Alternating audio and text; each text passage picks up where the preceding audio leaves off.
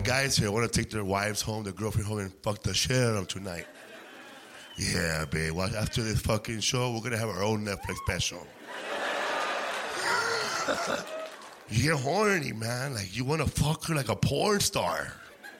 Like, flip her over, toss her around, pull her hair, get her fucking driller, circles. But you know what? She's not thinking of none of that shit right now. She's thinking about, fuck, if we get home right now, I can still watch some TV.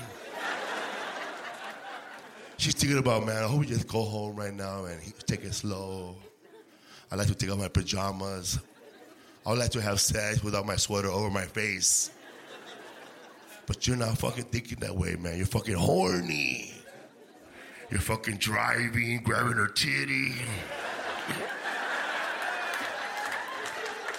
Pull it out.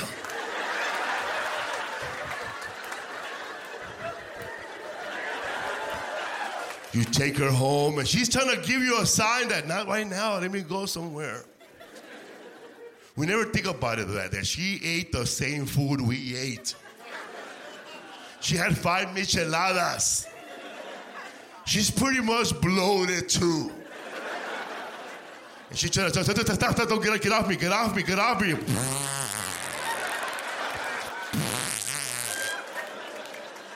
When you hear that noise, you gotta make a decision. Should I pretend I didn't hear shit?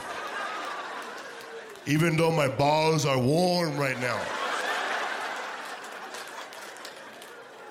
Or should I pretend there's a motorcycle outside?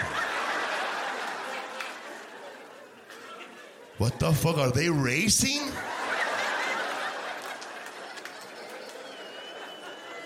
Who's cutting grass this late? Nah, man, you make her feel good, man. You don't call attention to that. You don't make her feel bad already. She already knows she farted.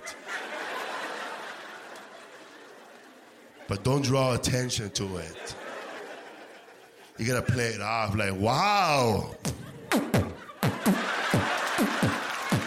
Wah, wah, wah. It's like a girl having sex with me and she farts. Don't worry about it. That's nothing. Watch this.